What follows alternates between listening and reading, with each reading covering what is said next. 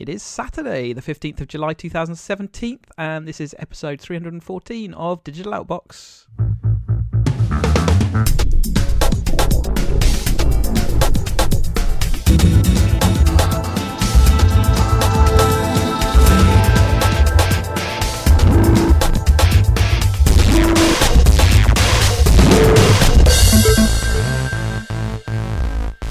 Hello, welcome to British Grand Prix weekend edition of Digital Outbox, and of course, to be themed against that, we're going to be covering nothing to do with that.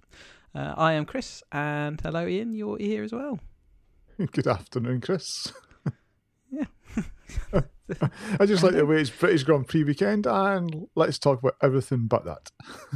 Absolutely, let's give you a break from that, because I'm sure everyone's settling in for the mundanity that will be a dry British Grand Prix. Right, let's get some news on the table. Google DeepMind, NHS medical trial broke UK privacy law.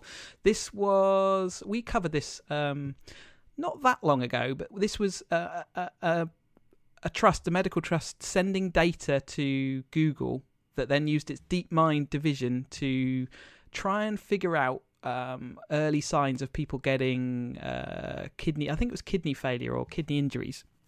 And at the time, there was a little bit of a kind of how come this data got sent to Google and what was involved in it, and that we were told that it was anonymized information, things like that. But the information commissioners have effectively slapped the trust on the wrist and said, you should have done a lot more to protect the anonymity of that data, and you should have also told people a lot more precisely what you're going to do with the data. I'm guessing it's one of those cases where the privacy policy's theoretically in place, but they don't specifically make things clear. They just, we can do what we like with your data. Thanks very much. Goodbye. Yep, I think that was the biggest issue. You might have signed up, or you maybe signed something to say you could use my data, but it didn't really, exactly say where it would go, that they would share it with others, and that, I think that was the biggest issue. That people weren't aware that their data was now sitting with Google, even if it's anonymized. Somebody might say, "No, I don't like that." I still think there is much to be gained from sharing this kind of data. We've seen this kind of style of prediction and working out via these neural networks and things like that happening more and more often, and this is coming up more and more. Therefore, it's just going to be a thing. We're going to have to figure out how does this get done. I think, like you said, it was just as a person who might go and visit the surgery locally, you don't expect that data then gets farmed off to big American corporations without really your consent, and I think that's kind of where we're sitting here. I'm sure they'll sort it out, because I also think there's a lot of potential benefits to this kind of the practice of deep learning on things that we can't pick up, but computer can pick up these patterns. Yes, and if you look at research that takes place as well, they're doing like trials on 100 people and 1,000 people, and if you can scale that up, and get AI to actually go and look at results and spot patterns that humans can't spot with the data sets. So as ever, it's like this sweetie jar, this honeypot of data that they can see sitting there tantalizingly with all the answers that they want in it, and sometimes people just give it away a bit too easily without actually thinking, how do we get that, and is it our right to give that away? So that's kind of where we're at. Like I say, I'm sure people with good intent want to use that data for good purpose. Unfortunately, things change, and people don't have such good intent, or initially good intent turns to bad when that data then gets leaked, or the outcome of that data leads to people having problems with getting health insurance, all those kind of things. And that's why it needs to be carefully controlled. Right, one of the most important things, according to the government, is the making sure we have full fibre around the UK, and they are define that as trying to get 1 gigabit per second available to households and businesses. And they're having a problem getting that done, because as much as they say it, no companies have the upfront money to try and roll this network out. So government's put a bit of money up there, supposedly to help with some of the smaller firms try and compete with the larger BTs and Virgins of this world. But I think, is it 400 million they've done? Yeah, 400 million. And this was already pre-announced. Yes, so they've already announced this before. So they announced it last year. They basically just tried to do another, we're spending 400 million, but there's only so many times you can see you're spending the same 400 million. I'm guessing they're trying to make it sound like they're putting all this extra money in when actually they're just announcing the same amount of money again and again and again. And as everyone knows, that is a tiny percentage of what's actually required to do this.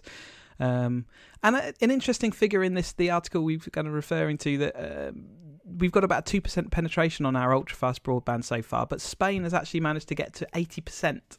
And I'm sure it's to do with geography and where people live and all those kind of things, whereas UK might be spread out and they're more in these centres of population. But nevertheless, it's quite telling that we're that far behind. And, I guess it's the haves and have-nots, as is always said. Yep, and according to Labour, they're saying that we're on track to be 7% by 2020 if the current rate is maintained. I'm sure the rate will start to go up, but it's not going to be 80%. And that's where Spain are now. And we're just so much of what we do. We've covered it before, and everybody's got Netflix, Amazon Prime, Sky is moving to a no dish solution. And it's just so much is going to depend on fast, reliable fibre. It's generally just general shopping is now going all online, and if you don't have a reliable, there's villages that do not have any internet at all. Still, that are around, no option of internet. I would. I was just going to say the HS2. Oh, we've got lag on the line. No, but it's we need faster broadband. I think we're trying to compete to who would say HS2 first, because I was about to say that as well. So on you go. No, just can you imagine what that amount of injection into this project would do with HS2? I don't know how many billions they were talking on that, even in the trillions maybe. I can't remember how far it got. Was it not 40 billion and rising to 60 billion? There you go. So 60 billion. If you put that towards this project, you'd suddenly have a massive kickstart to it. Because this is an infrastructure project. This shouldn't be down to private sector to wholly take control and try and move this on. This is infrastructure and it needs coordination. It should be done centrally, and that's the most efficient way of doing it as well. So there you go. I totally agree. It's like if you want to make, I think, and there's a lot of kind of grandstanding right now about big infrastructure projects, and HS2 would take 20 years, but take that 40 billion and go and just invest it in fast fibre everywhere. It would just make so much sense. The amount of benefit to having that extra connectivity around the country would be far greater than moving some people up and down the country a bit faster, from key location to key location. It's that. I don't think it takes a genius to work that out. I don't think that the argument's been short. Unfortunately, someone doesn't stand to learn a lot of money out of it, and that's probably what it comes down to. And it's not a massive vote winner either. So in the grand scheme of things, is it going to win somebody a general election? And that's the tipping point. I think there will become a tipping point where people do think it will win a general election, and then we'll see a bit more action on it. I guess that's what we're waiting for at the moment. Keeping on the internet side of things, some interesting developments along the kind of lines of net neutrality. We've been hearing stories in the US. There's lots of protests going on at the moment because the Trump administration, the person in charge of net neutrality, is talking about watering it down now. Whereas before there was a long fight to make sure it kept net neutrality in place, and they won that fight. It now looks like they're going to go against that and go back to the ability to throttle based on traffic or based on provider.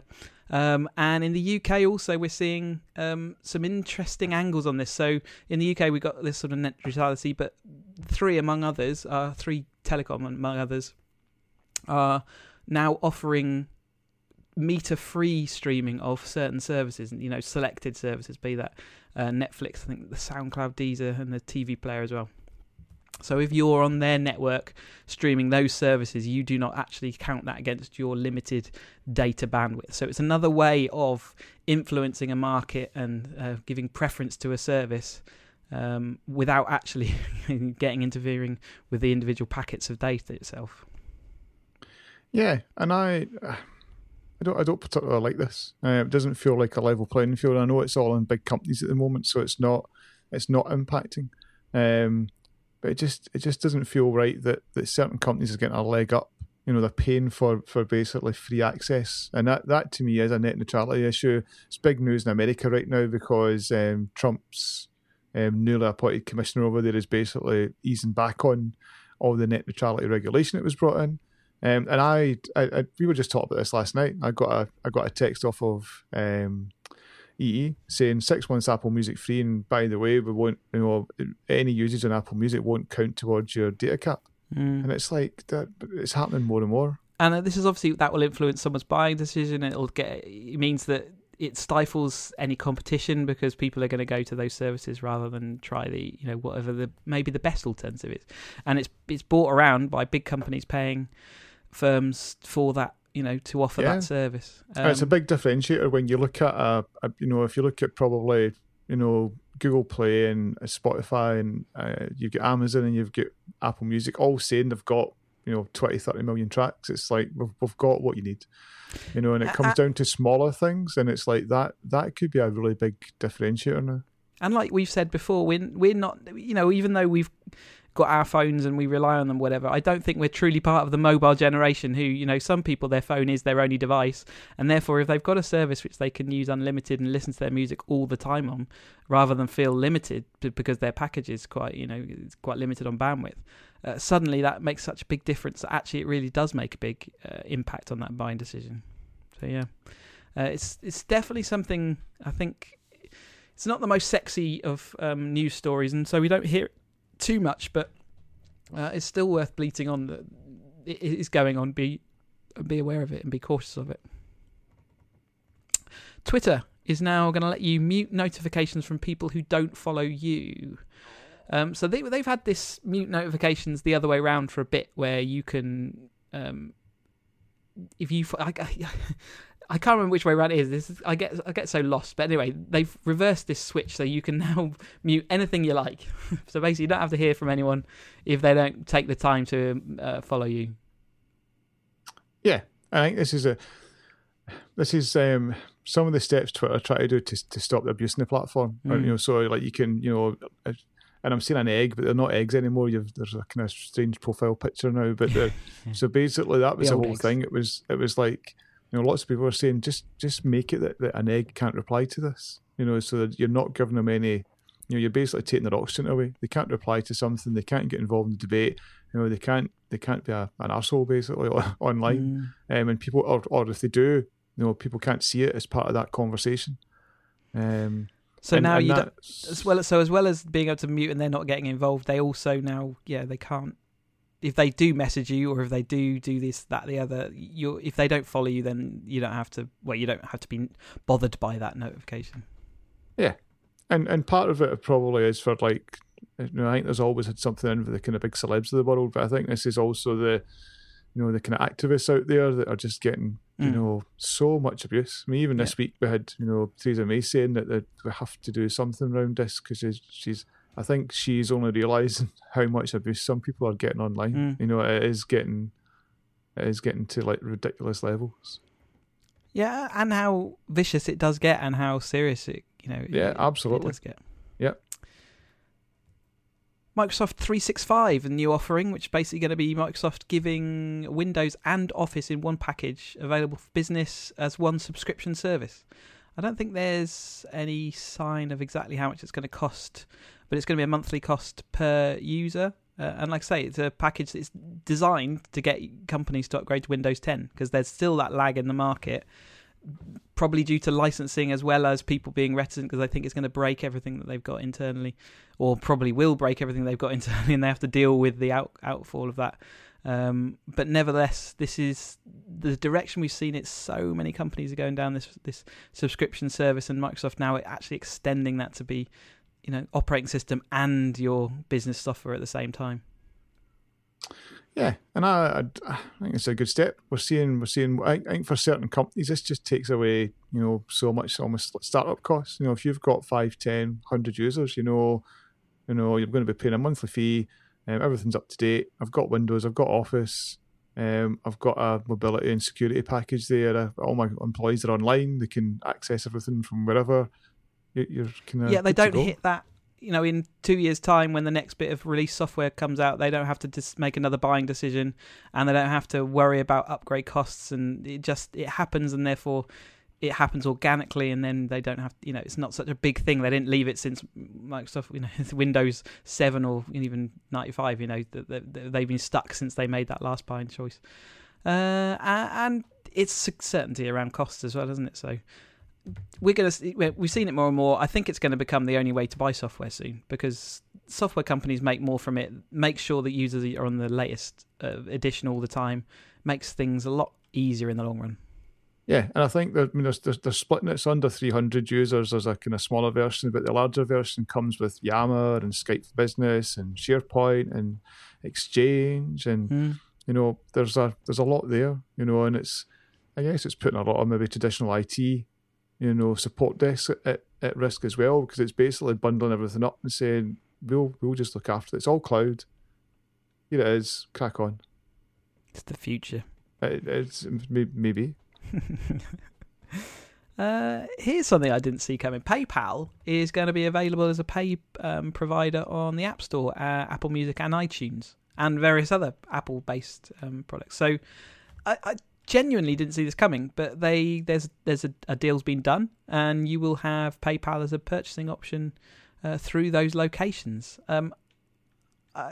Wow. I had the same reaction. I was like, of all the things I expected, because there was lots of talk this year about, Apple have got so many, so you've got your kind of Apple Pay, and they stood that up for the last couple of years, and it's really convenient. And they're bringing in the kind of pay to pay, I think, starting in America first, so that I can send you money and all that kind of good stuff. And there was all that kind of thing about, this is almost like an Apple Bank starting to happen. It's just you'll do all your financial transactions in there. You'll just. Well, and I was really surprised that PayPal got added in. Seemingly they've been already in iTunes in America. You could add them in as a payment option. I can only imagine that PayPal are able to offer a transaction cost that's lower than they've managed to get the internal transaction cost to be. Maybe plus a licensing fee of some sort, because this is where Apple make their money. This is really why Apple are so cash rich, is because it all comes into their systems direct at source. It doesn't, I say I'm a bit stumped for words, but there must be an amazing deal in the background to make this happen. Yeah, I mean certainly to show you where the kind of market thought. The share price of PayPal, jumped. Hey, PayPal just because it's such a big move. PayPal, it's been on a really long, interesting journey, hasn't it? Because it started out as quite an exciting sort of startup, and then eBay bought them, and then obviously it was all integrated with eBay, and then it became known as just the way you bought things on eBay. But now they've been, obviously in the recent years, they've been trying to make that split again, and actually be presented as this, effectively like a friendly bank or, payment, even though it's a payment service, effectively, because you can store money in it. You can have it in multiple currencies. You don't have to deal with, various other things, and it's an easy way. So they've been sort of furnishing themselves, and now to get this be association with Apple for them, I think is a massive step. One byproduct of this, and I must admit, I used to do this 5-6 years ago. But I think there's less need for it now. But you can easily now set up a US iTunes account. It used to be releases that were only America. Yes, I think that's right. Yeah. I think that's less and less now. So I had an iTunes America account, but I never added a credit card, so you could only get free apps. And a lot of the apps I wanted to try were free anyway, but there were some that were paid, and I was like, and you can get vouchers, and I had to admit, it was a bit of a faff. So this offers an easy way of doing that now. Yeah. Like I knew plenty of people that had two accounts. Yeah, 100%. Yeah, and we'll come on to it when we discuss the Switch later on, because Shaq's been doing a bit of two accounting this week. Okay, I very much doubt, to be honest, that we'll ever know the underlying financial details of this. But I would be interested to know where it lies, and say I think PayPal will be doing a lost lead on this and actually spending some of their cash to get it done. And I mean, PayPal have also made thing about they're using their one-touch technology, so it's you can speed up checkout on web and mobile. So again, having that within linked to your Apple ID, I can just see lots of payments on websites just being so straightforward now. PayPal's such a mature little for website payments, things like that. Yes, yeah. I just don't like PayPal. There's too many scummy stories. But some people love it, and some people really do rate it as the only place they would use, and they actually see it as a badge of honor, and a badge of security. So, and I think they have upped their game, shall we say. I think they've lost some of that edge. Yeah, the thing to watch out is if you're doing a payment online, they don't offer the same protections as credit card companies do. So that's why I wouldn't use them for like a large purchase. I'd use it. See if I'm just buying like $20 softwares and stuff, dead easy. I've got like there's £100 that's already in my account. I can just buy, and it's fine. So I was buying anything that I thought was any risk, or I wanted that extra payment protection that a credit card offers. I would always go credit card, because even buying through PayPal off your credit card removes that protection. Because yes, you're not getting even though you're using that as a payment method, that you've only paid PayPal with that method. You absolutely. Haven't paid to buy so it's just something to bear in mind, and it's just there you go. A bit more peace of mind. That could all be fake news, and who knows? Maybe they've changed all that. So we'll say allegedly. It's not. No, that is true. Yeah. Okay. Oculus Rift have been back in our inboxes, pushing their wares for a much reduced price. So over summer, they're going to be selling the Rift and controllers for $399, which is kind of half price, basically, for the Oculus Rift plus their controllers. Certainly from their kind of starting point price, and kind of brings it in line with PlayStation VR, which is also an interesting proposition. So obviously we've never really heard the numbers around these headsets and what they sell. PlayStation VR is the only one that actually released them, and there's firmly the belief that Oculus are in third place on this, because they were late with their controllers when but they're in third place, but they've got a good proposition and it's still widely regarded as the best. I think but that's also a bit of fake news. It depends on what you want out of it, but I think they're certainly considered to be a good set of hardware. And it looks like they're really pushing now, maybe again trying to not make money on the actual controllers to then go and start making money because their market penetration grows. Yep, so it's $399, but I've just checked on Amazon, it is £399 as well. Yeah, okay. We're seeing that 1-to-1 conversion so often now, it's normal. Apart from Apple, which is a 1-to-1.1. It goes higher in the UK. VAT, mate, VAT. Yeah right. So it'll be interesting just to see if this is, and I think a couple of points just on what you were saying. I think there's a kind of general perception that the kind of, if you look at the kind of tracking technologies and the headsets, Vive maybe slightly better than the Rift. Initially, the controllers on the Vive were better, but I think people are saying the touch controllers are a step above the Vive. Just they're newer, they're better. And I think it just depends what you're looking for. See if you're just wanting to, sit at a desk, Rift's probably where to go. If you're looking for the room stuff, Vive's where to go. There's lots of chat around these Knuckles controllers, which are going to be a step up again, because I think they're individually tracking your whole hand, and that's coming out for the Vive. So there is still a bit of it's almost like a little arms race going on between these guys. With the current headset, they're innovating with the controllers. The interaction element of it, yeah. At some point, there's going to be a next gen. 100%. I don't think it's that far away either, to be honest. No. So whether it's this year, whether it's a next year, we'll just need to wait and see. I'm sure both have got them, in development, and we'll 100%. See a really big leap. Because effectively they're only mobile phones inside of big headsets. There's nothing too revolutionary. It's just about the actual getting it done. I think the biggest problem they've got is that they're kind of self-cannibalizing with these cheap models that they've all got now. These quick and easy, whether it's the Gear or the I don't know, the Google's Daydream, all those kind of devices, because they offer a good percentage of what the big headsets offer with hardly any of the hassle. And it gives people that experience, and I think we'll see more of those devices coming. I think you mentioned before the podcast started that there's rumours that the next there's going to be a new Rift device which is going to be a standalone headset. Oh, it's a new Oculus, actually. So it's a new Oculus. Oh, yeah, it's the same thing. Yeah. It's a Saturday afternoon. But seemingly there's some sort of standalone Oculus. It's $200. That's the price point they're aiming for. And again, is that similar to Daydream? And Daydream's impressive when you see it. So it's not knocking what that is. It makes it sound like we're really saying it's a piece of crap. It's not. No, 100% not. No. But that seems to be where this is going. And I think it's to try and get away, because certainly it's an investment not only in monetary terms, because you need the gaming PC to drive these things, but it's the it feels like an event. You need to kind of set everything up and get. It's not. Over time, that's why mine's got less and less use. Is just because it is. You do need to set everything up, and you do need to clear the room, and you need to do this, that, and the other, and you can't last very long in it because not for me, it wasn't ever the motion. It's just the heat and the fact that you've got this thing over your face for so long. You can't. And I'm exactly the same. So the Vive that I've used is I can crack on half an hour, but then you realise you're quite sweaty and.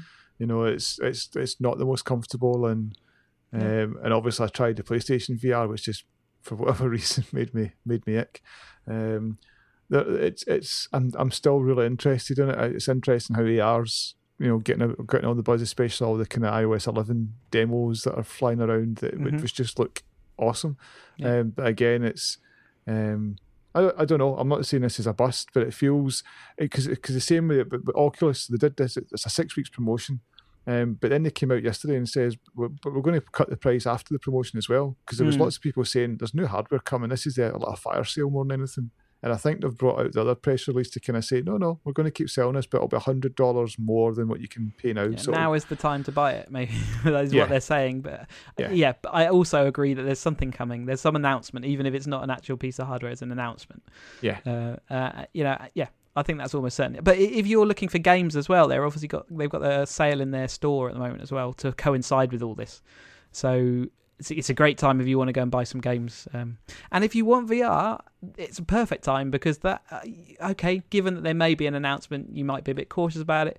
But $399 for this headset, unlikely we're going to see anything before Christmas, if not into next year anyway. So if you're into it and you want it, this is a great way of doing it. But obviously you've got to be a bit cautious that your PC does need to be up for it as well. Overwatch, friend of the show, Overwatch, the game,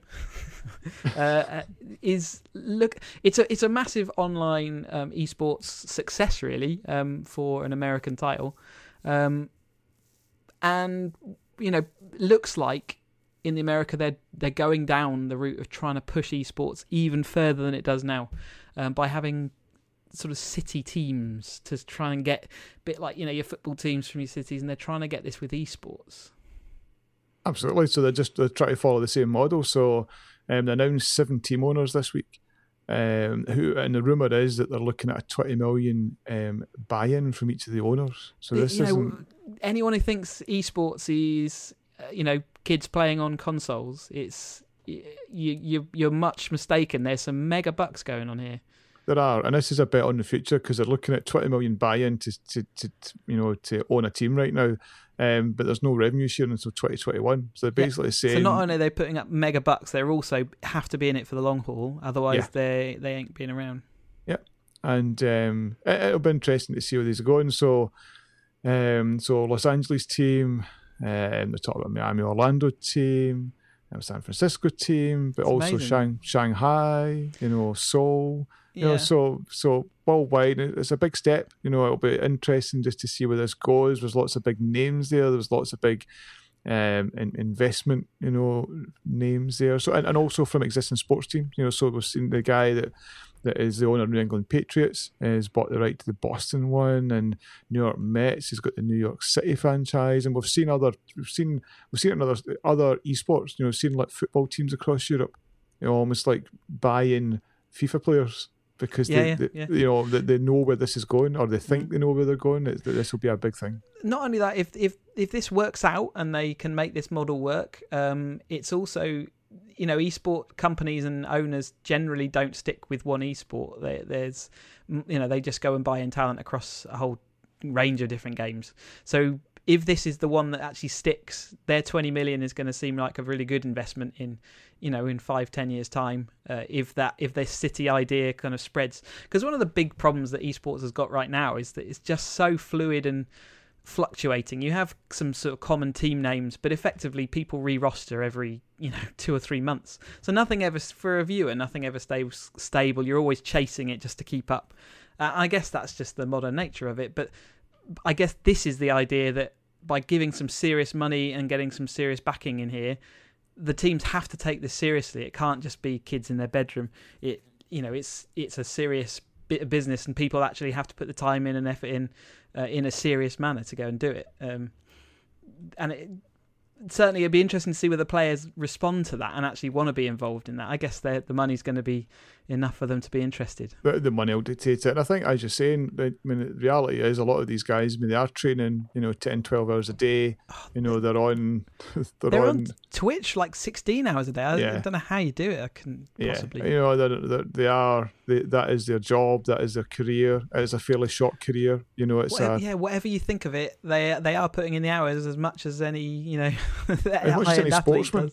So and I guess that's the thing. Lots of people still, especially existing sports people, dismiss it as this isn't a sport. And it is, well, define what a sport is. Exactly. And that's we've had this conversation before. How do you define a sport? If it's trying to just be as excellent as you can at a task, and in fact, in some ways, these are the most pure tasks because they run on an absolute underlying logic rather than having any variabilities as far as weather and condition, stuff like that goes. And we've seen from many, we've talked about it before, you enjoy watching like Halo and you've watched other, esports. I've watched a couple as well.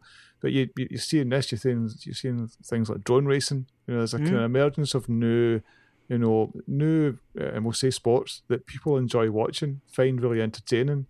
And, they're growing their own market. It's not a... Yeah, I'm happy for them to be known as esports right now. It gives that distinction, and but I'd still say there's an incredible amount of skill on show. When you've actually tried to play a game and then you watch people playing it at the 10 levels above where you are, you don't even imagine it's possible. It's like seeing someone playing a piano that you just wouldn't believe that you can press those notes in that order and make it do the things. It's pretty. And when you watch any of the drone racing, it is. That is Wipeout without weapons. It is amazing when you see the skills that are on show and the speeds they're going at. It is. When I first watched that, I thought it was going to be, a joke and a little bit of a really kind of amateurish, but actually it's already incredibly professional. Those guys can pilot. It's amazing. Yeah. And when you compare it to something like, you've seen things like the Red Bull Air Race kind of things, and it's just one person going around. It's good to watch, but I never found it particularly exciting. Whereas you see the drone racing stuff and people are proper racing, and it's like, geez, that's... And say the presentation was a little bit slow paced in certain times, and so they've probably got to work on... Yeah, they've got to work on that element of it, but the actual flights and the control on show and it was pretty amazing. Anyway, we'll see where this goes. I think it's going to be a thing. I think this is an interesting punt. I don't think this punt's necessarily going to work. I don't think regional teams is going to stick it. Certainly not now, because people move or people, who knows? It's too. I think it's too opposed to or opposition to what they do now. Basically, we'll see. Anyway, enough of all this nonsense. Indeed. Tell us about your Switch. Yeah, I bought a Switch. So it was. I guess it's Nintendo doing their thing by restricting availability. Every time you go to the shop, it says not available, and then suddenly one day you see one, and you think, "Oh, I'll grab it then while I can." So that's kind of what I did, and I have been using that along with Mario Kart 8 and Breath of the Wild Zelda, and I have to say I've been impressed by a little system that is a glorified mega tablet, but it's done in an incredibly Nintendo way. It's charming in many ways. I think that's a great way of describing it. And I think Zelda as a game is also incredibly charming, and it's still expanding in what it's offering me at the moment. So I'm still going through that kind of growing within the game phase, learning more and more about it. And yeah, it just goes to show that graphics aren't everything. Resolution isn't the thing that you should be chasing necessarily. You need to go and create some nice into it. It's nice to be surrounded in Nintendo world, isn't it? Sometimes all that kind of bubbliness. But the system itself, it's nice interface, nice and straightforward. There's nothing much to it. It doesn't have all the paraphernalia. In fact, it's a bit lacking in that. So you'd expect it to have like a web browser, and you'd expect it to be able to stream Netflix, which I've understand is coming, but it's all not there at the moment. Or at least it's rumoured that it could be coming. So yeah, it's kind of I don't know how to summarise it really. My only downside I've had so far is I find some of the controls on the standard Joy-Cons a little bit twitchy for fine control sometimes. Although I have to say I'm getting better at it. I'm just used to that bigger range of movement that you get from a full size pad. I'm just not willing to spend 60 quid on a game pad for the Pro version, which is what Nintendo are charging, I think. It is, and that pad is a lovely piece of hardware. But generally, and if I've got it plugged into TV, I will use that because it is lovely. And far better than the two Joy-Cons plugged into that piece of plastic. Yeah, I mean, I quite like that little grip. Right. The grip, I find it fine. I just find it when the Joy-Cons are attached to the actual tablet itself, I find my hands are just a bit too big for it. I do definitely cramp after a little while. Yeah, I've not cramped, but I would generally,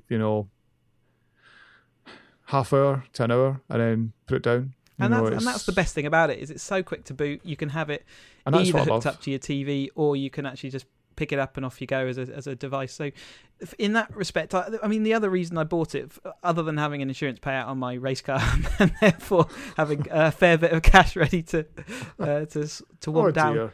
That's a sad story. It was a sad story. I'm going back to Tokyo in a couple of weeks' time, and just having that available on a flight is going to be awesome. Yeah, absolutely. And see that whole pick up and play. So again, qualifying was a bit dull this afternoon. Did a couple of Mario Kart races. It was just, that was more entertaining.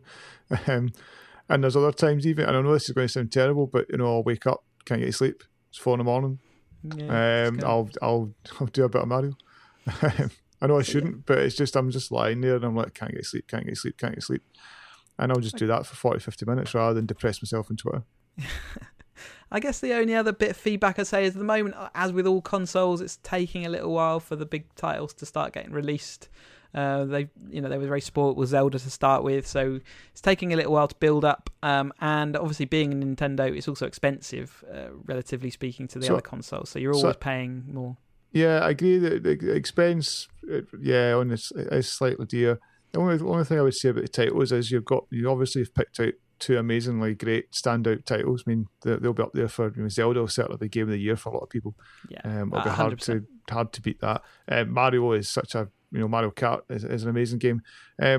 ARMS came out last month, and loads of people are loving that, just saying it's such a fantastic game, but it's just not for me. I think we discussed it. It's basically a game of the Wii type style where you're actually interacting with your Joy-Cons in a physical way, and it's just not something I'm going to enjoy that much. Yeah, and Splatoon comes out, and again, lots of people love Splatoon. So I think there's but the other thing to the credit is every week there's a new game, kind of smaller arcade types, but there is an amazing library there now. So it's kind of their indie games, isn't it? They release them onto their their store, and there's a good number in there. I guess the problem is that you then need to go and look at the reviews, and none of them have come out stellar yet.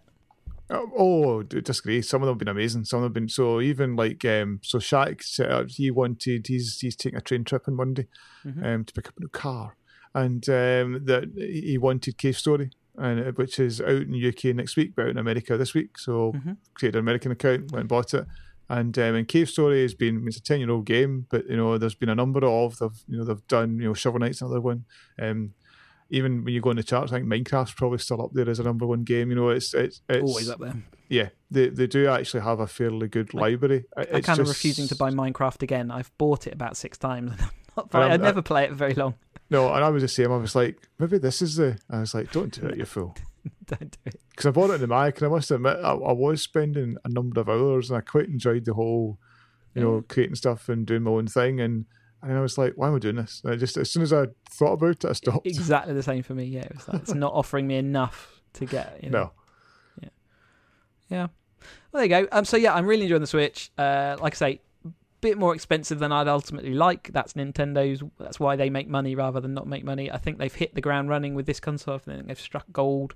They just need to, for me, just keep that ticking over with the big games as ever. But we've got some big games coming up. We've got Mario Odyssey, which by all intents and counts sounds like it's going to be an amazing game. They've got things like what am I trying to think of? Not Morrowind. Anyway, there's loads coming out. There's lots coming out. I just can't remember the name of the title. I've been drinking too much coffee. My brain's working quicker than... No, my mouth's working quicker than my brain is. Right. enough. Let's stop talking rubbish. That's it for this podcast. Unless, Ian, you've got anything else you want to talk about? Nope, all done. Perfect. Right then. So if you want to find out more, rather than listen to me blabber on, go digitaloutbox.com. It's much more succinct. info@digitaloutbox.com is the email address, and Digital Outbox is Twitter. You can find me on Twitter as Cheesy UK. You can find out all about how my car got ruined on academyracer.co.uk. And Ian, where can we find you?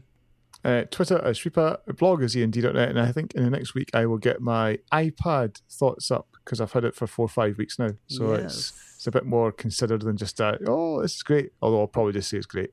But It's a more considered great. Too long, didn't read. It's great. Right. So thank you very much for listening, and we'll talk to you again soon. Cheers. Bye-bye. Ta-da.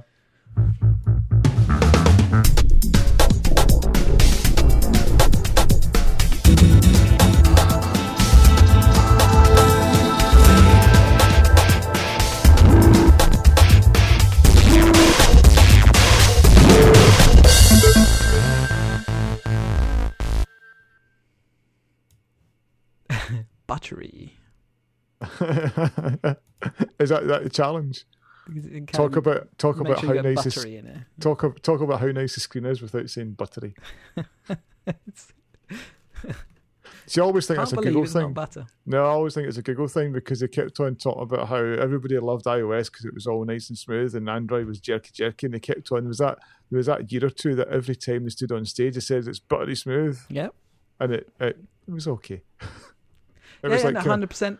It was like hard. It was like hard butter out the fridge. It was all right. I think they're there now, though. Butter. Well, they've had 10 years to copy it, so.